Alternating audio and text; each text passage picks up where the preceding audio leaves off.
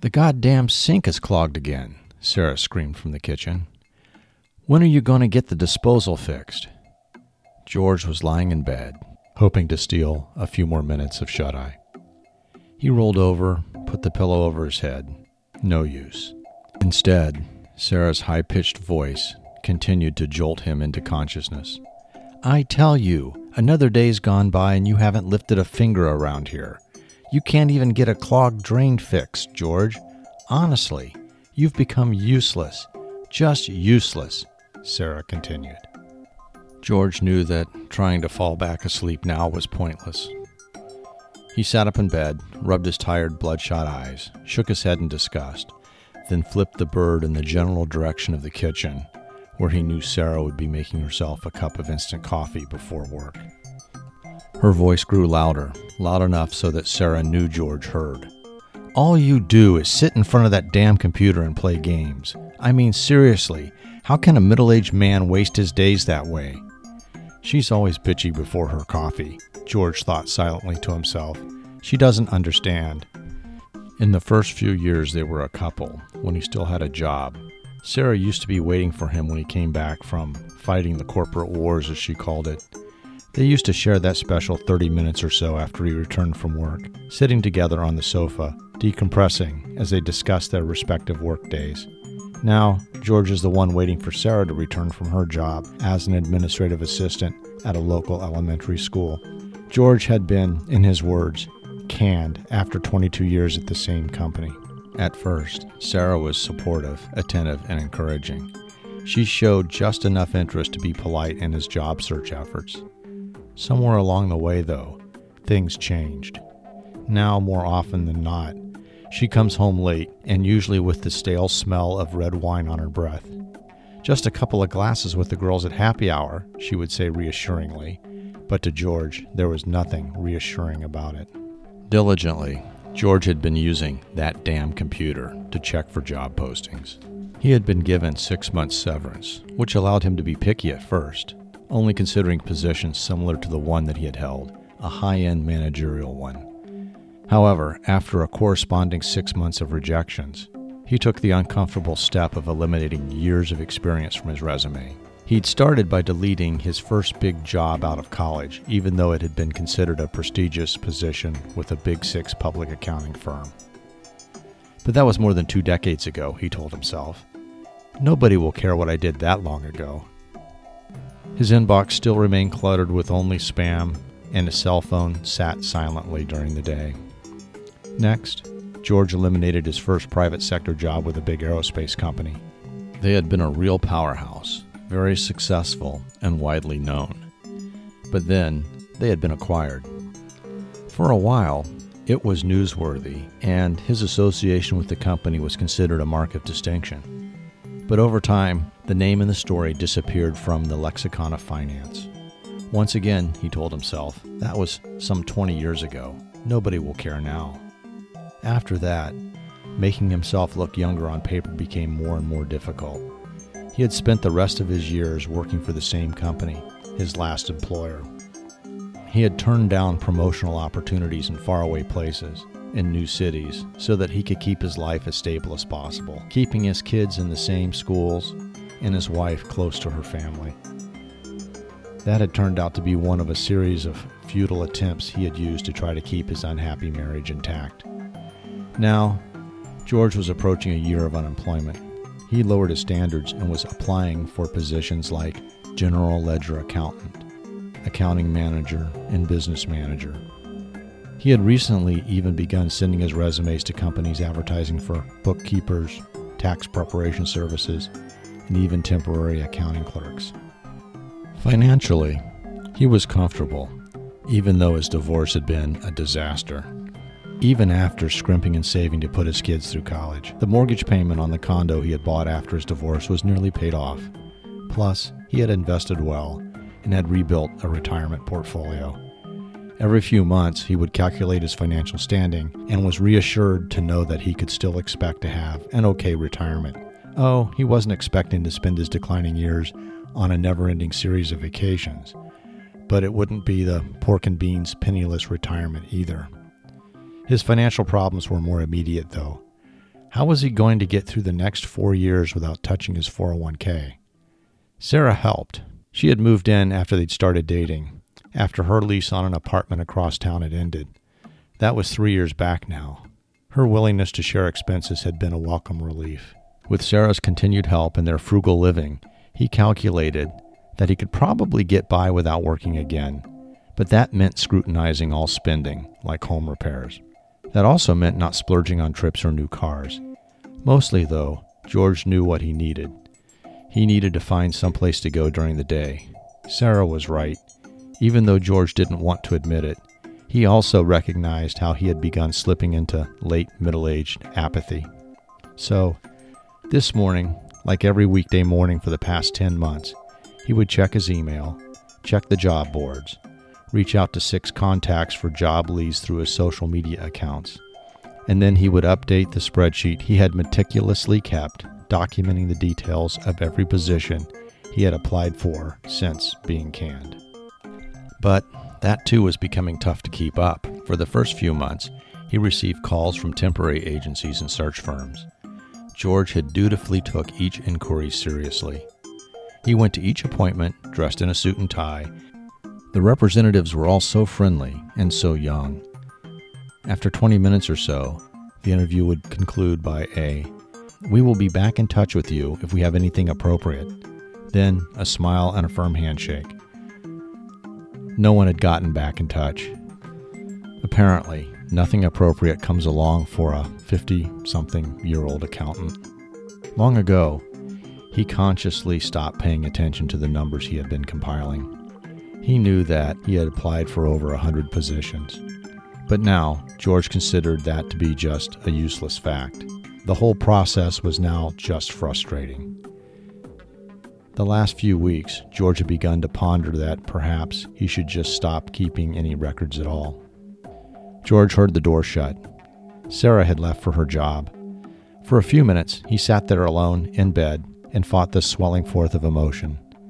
He had fought the urge to cry before, and, as a testament to his solid, stoic upbringing, had prevailed every time. He missed his job, though. He missed his job even more than he ever missed his ex-wife. He missed her too, but after Sarah came into his life, the memory of his ex-wife had faded away. The job, however, was proving more resilient. George realized what he really missed now, months after the fact, were the trappings. He missed the sense of accomplishment he felt after completing monthly close after monthly close. He reflected proudly about how he was a good dad, about the sacrifices he had made for his kids and family. The marriage, however, didn't survive in spite of his efforts. Shortly after his youngest had graduated high school, his wife of 24 years filed for divorce. Her parting words still rung in his ears. "You're a nice man, George, but I just need more than nice." The divorce was as amicable as a divorce could be. George never did figure out what she meant by more than nice. After getting out of bed, George approached the mirror in the bathroom. Switching on the vanity lights, he leaned close. Gray stubble peppered his face. His skin had a pale gray tone. George stopped to note the age etched into his face. The wrinkles seemed like canyons in this oddly artificial fluorescent light. He reflected on how the gray stubble only accentuated various age spots, which somehow had appeared on his skin without him noticing before. George sighed heavily as he began the morning ritual of shaving. He spread the cream across his face and reached for the razor. Each stroke seemed to pull his skin tight, as if following the script laid out in endless commercials he had watched between innings of televised baseball games through the years. George wiped his face clean, opened the aftershave, and slapped it on his face. The stinging of the alcohol seemed to remind him now what a pointless ritual this too had become.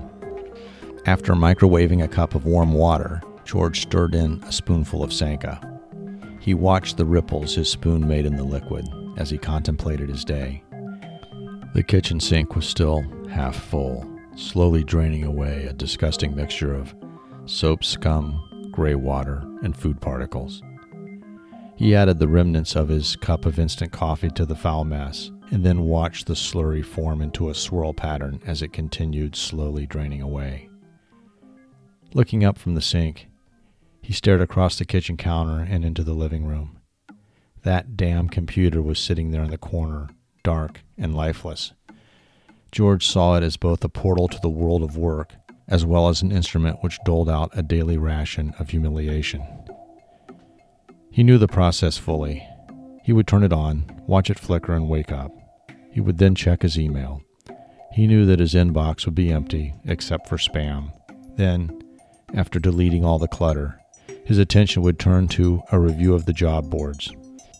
His morning ritual would conclude with sending out 5 or 6 resumes for positions that he was either overqualified for or simply too old. The whole process would take less than an hour. The sink. He turned his attention back to the sink. George didn't want a repeat of the constantly running toilet incident. About 4 months into his purgatory, the toilet kept running and didn't hold enough water to fully flush. George had ignored the problem for several days, in spite of the constant griping from Sarah. Finally, Sarah took matters into her own hands. She brought their neighbor, Kenny, over to fix it. Kenny was a building maintenance contractor. As chance would have it, his parking stall in the complex was directly behind theirs. His truck clearly displayed his trade, with the catchy phrase, "Honeydews done by a pro, fast service, reasonable rates." As George would come to discover, Sarah hadn't called the number emblazoned across the tailgate of his truck. She had struck up a friendship with Kenny weeks before. That Saturday morning, at precisely 9 a.m., when Kenny had come knocking on the door, George realized why Sarah, who usually liked sleeping in on her days off, had dolled herself up and was already dressed and waiting. Recalling that morning resulted in a knot forming in George's stomach. He had enjoyed the attention Sarah had given him when they first started dating. He also liked the comfortable familiarity that had grown between them after she had moved into his condo. Now, seeing her attention shift to another man made him feel insecure. Although Sarah was some 15 pounds overweight, she was vivacious, bubbly, and outgoing. He liked her zest for living. At first, Sarah insisted that they go out and do things.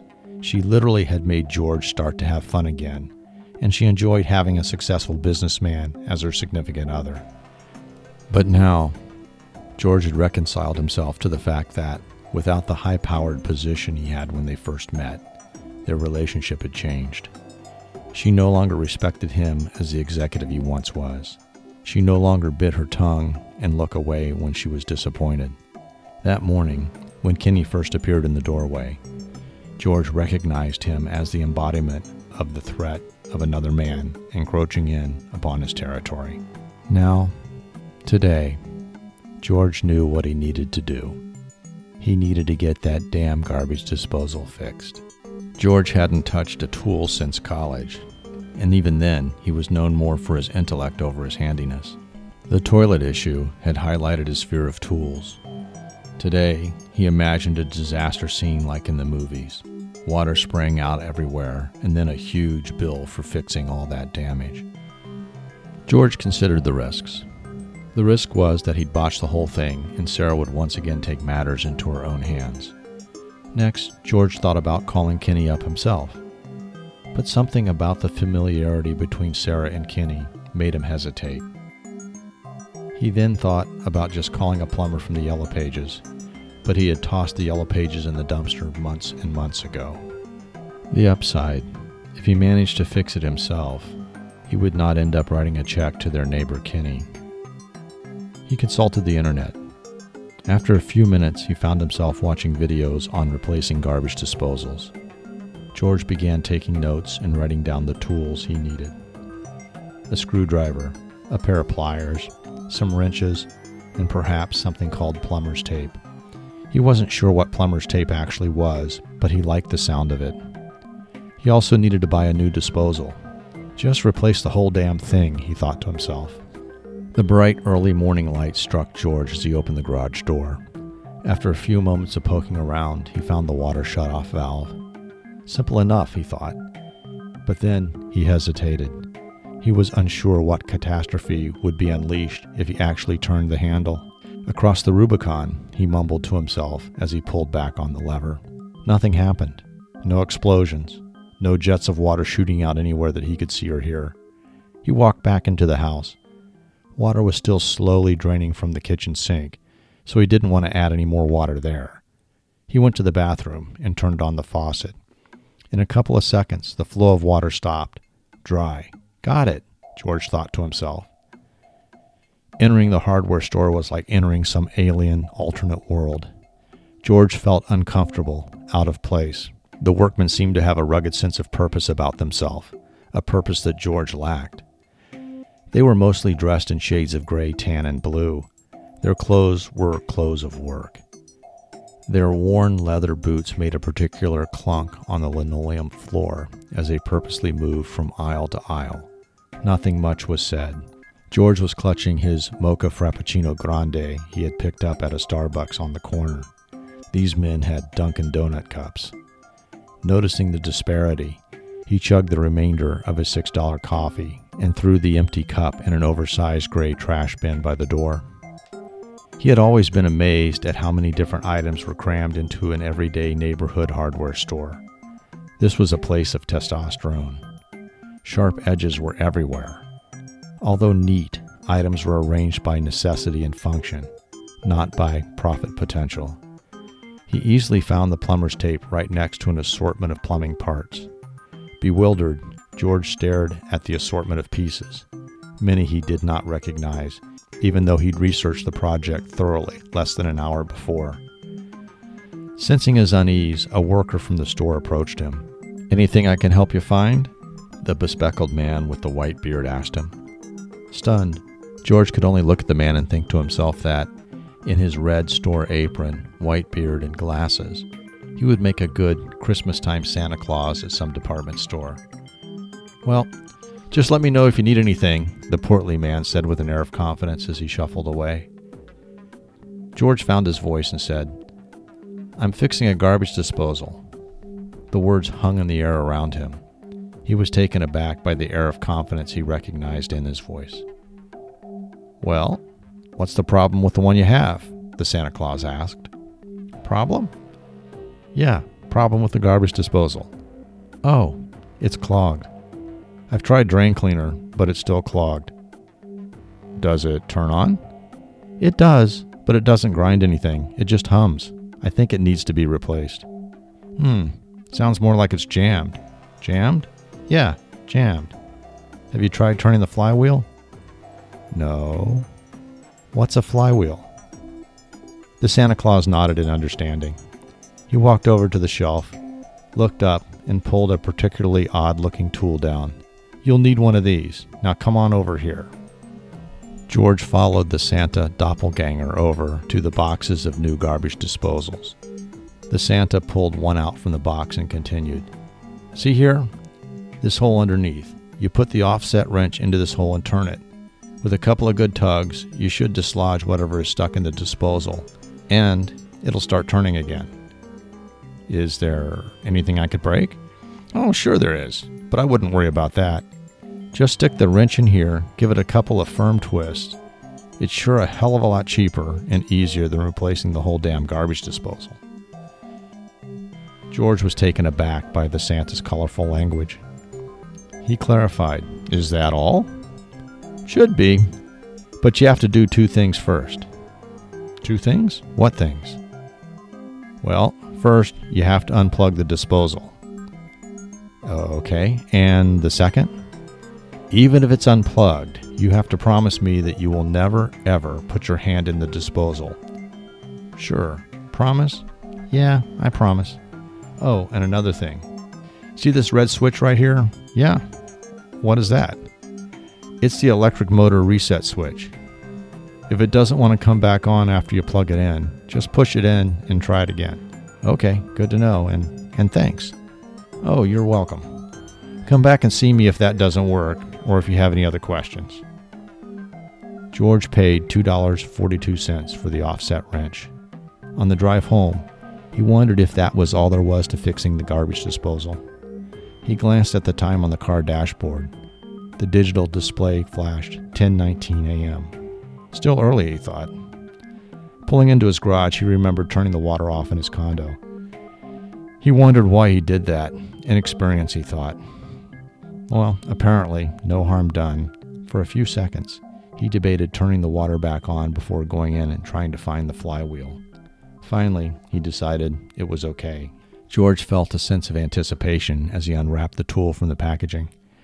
Reaching down, he felt around for the hole in the bottom of the disposal that the doppelganger Santa had told him about. His fumbling hands encountered the power cord. As he did, he recalled the Santa's words and unplugged the disposal from the electrical socket.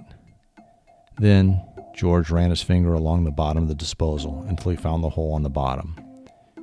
Inserting the offset wrench, George jiggled the internal mechanism of the disposal back and forth. To his surprise, he felt the mechanism unjam and begin to turn freely. Then he heard the unmistakable sound of water flowing easily down the drain. He plugged the disposal back in, then reached up and turned on the water. It gurgled and spat until a steady stream of water began flowing out of the faucet, into the sink, and freely down the drain. He reached over and flipped on the disposal switch. There was that satisfying crunching of the disposal blades grinding away. After a few short seconds, all that he could hear was a steady whine of the disposal. Switching it off, he stood akimbo, wrench in hand, and stared at the empty sink. That wasn't so hard, he said aloud to no one other than himself. Satisfied, George placed the wrench under the sink, then scrubbed the soap ring from the sink basin. After catching up on the pile of dirty dishes, he washed up and changed. Alone, he had a quick lunch he'd microwaved from the freezer. Since George didn't expect Sarah back from her job until after happy hour had ended, until 6 at the earliest, he decided to take a long walk around the neighborhood. The exercise, he thought, would do him good. George stopped by the neighborhood Quickie Mart, where he helped himself to a cold mineral water. He justified the indulgence by considering the money he'd saved from not having to resort to hiring a plumber. At least $75 for a service call, he thought. After that, he stopped by a schoolyard. There, George spent the better part of 2 hours watching a Little League team engaged in an after-school practice. The gaggle of 10-year-olds ran through batting practice and then through a series of defensive drills. He sat there on the metal bleachers in silence. A couple of players' moms chatted incessantly off to the side, oblivious to the actions on the field. The coach, apparently one of the players' fathers, exhibited the patience of a saint. George was impressed with his ability to find that teachable moment in all the misplayed fungos he hit to his team. As the bright, harsh light of early afternoon was softening, he decided to amble along home.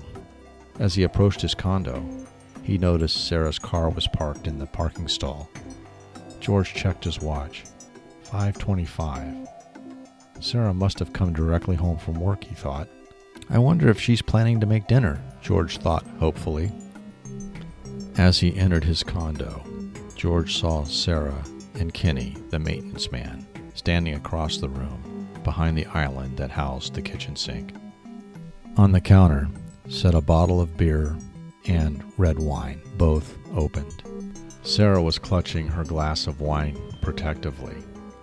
George could tell by the light shining through the bottle of beer that Kenny hadn't touched it yet. Well, there he is, Sarah announced sarcastically. Looks like the sink fixed itself. You should have told me before I bothered Kenny here to come over to take a look.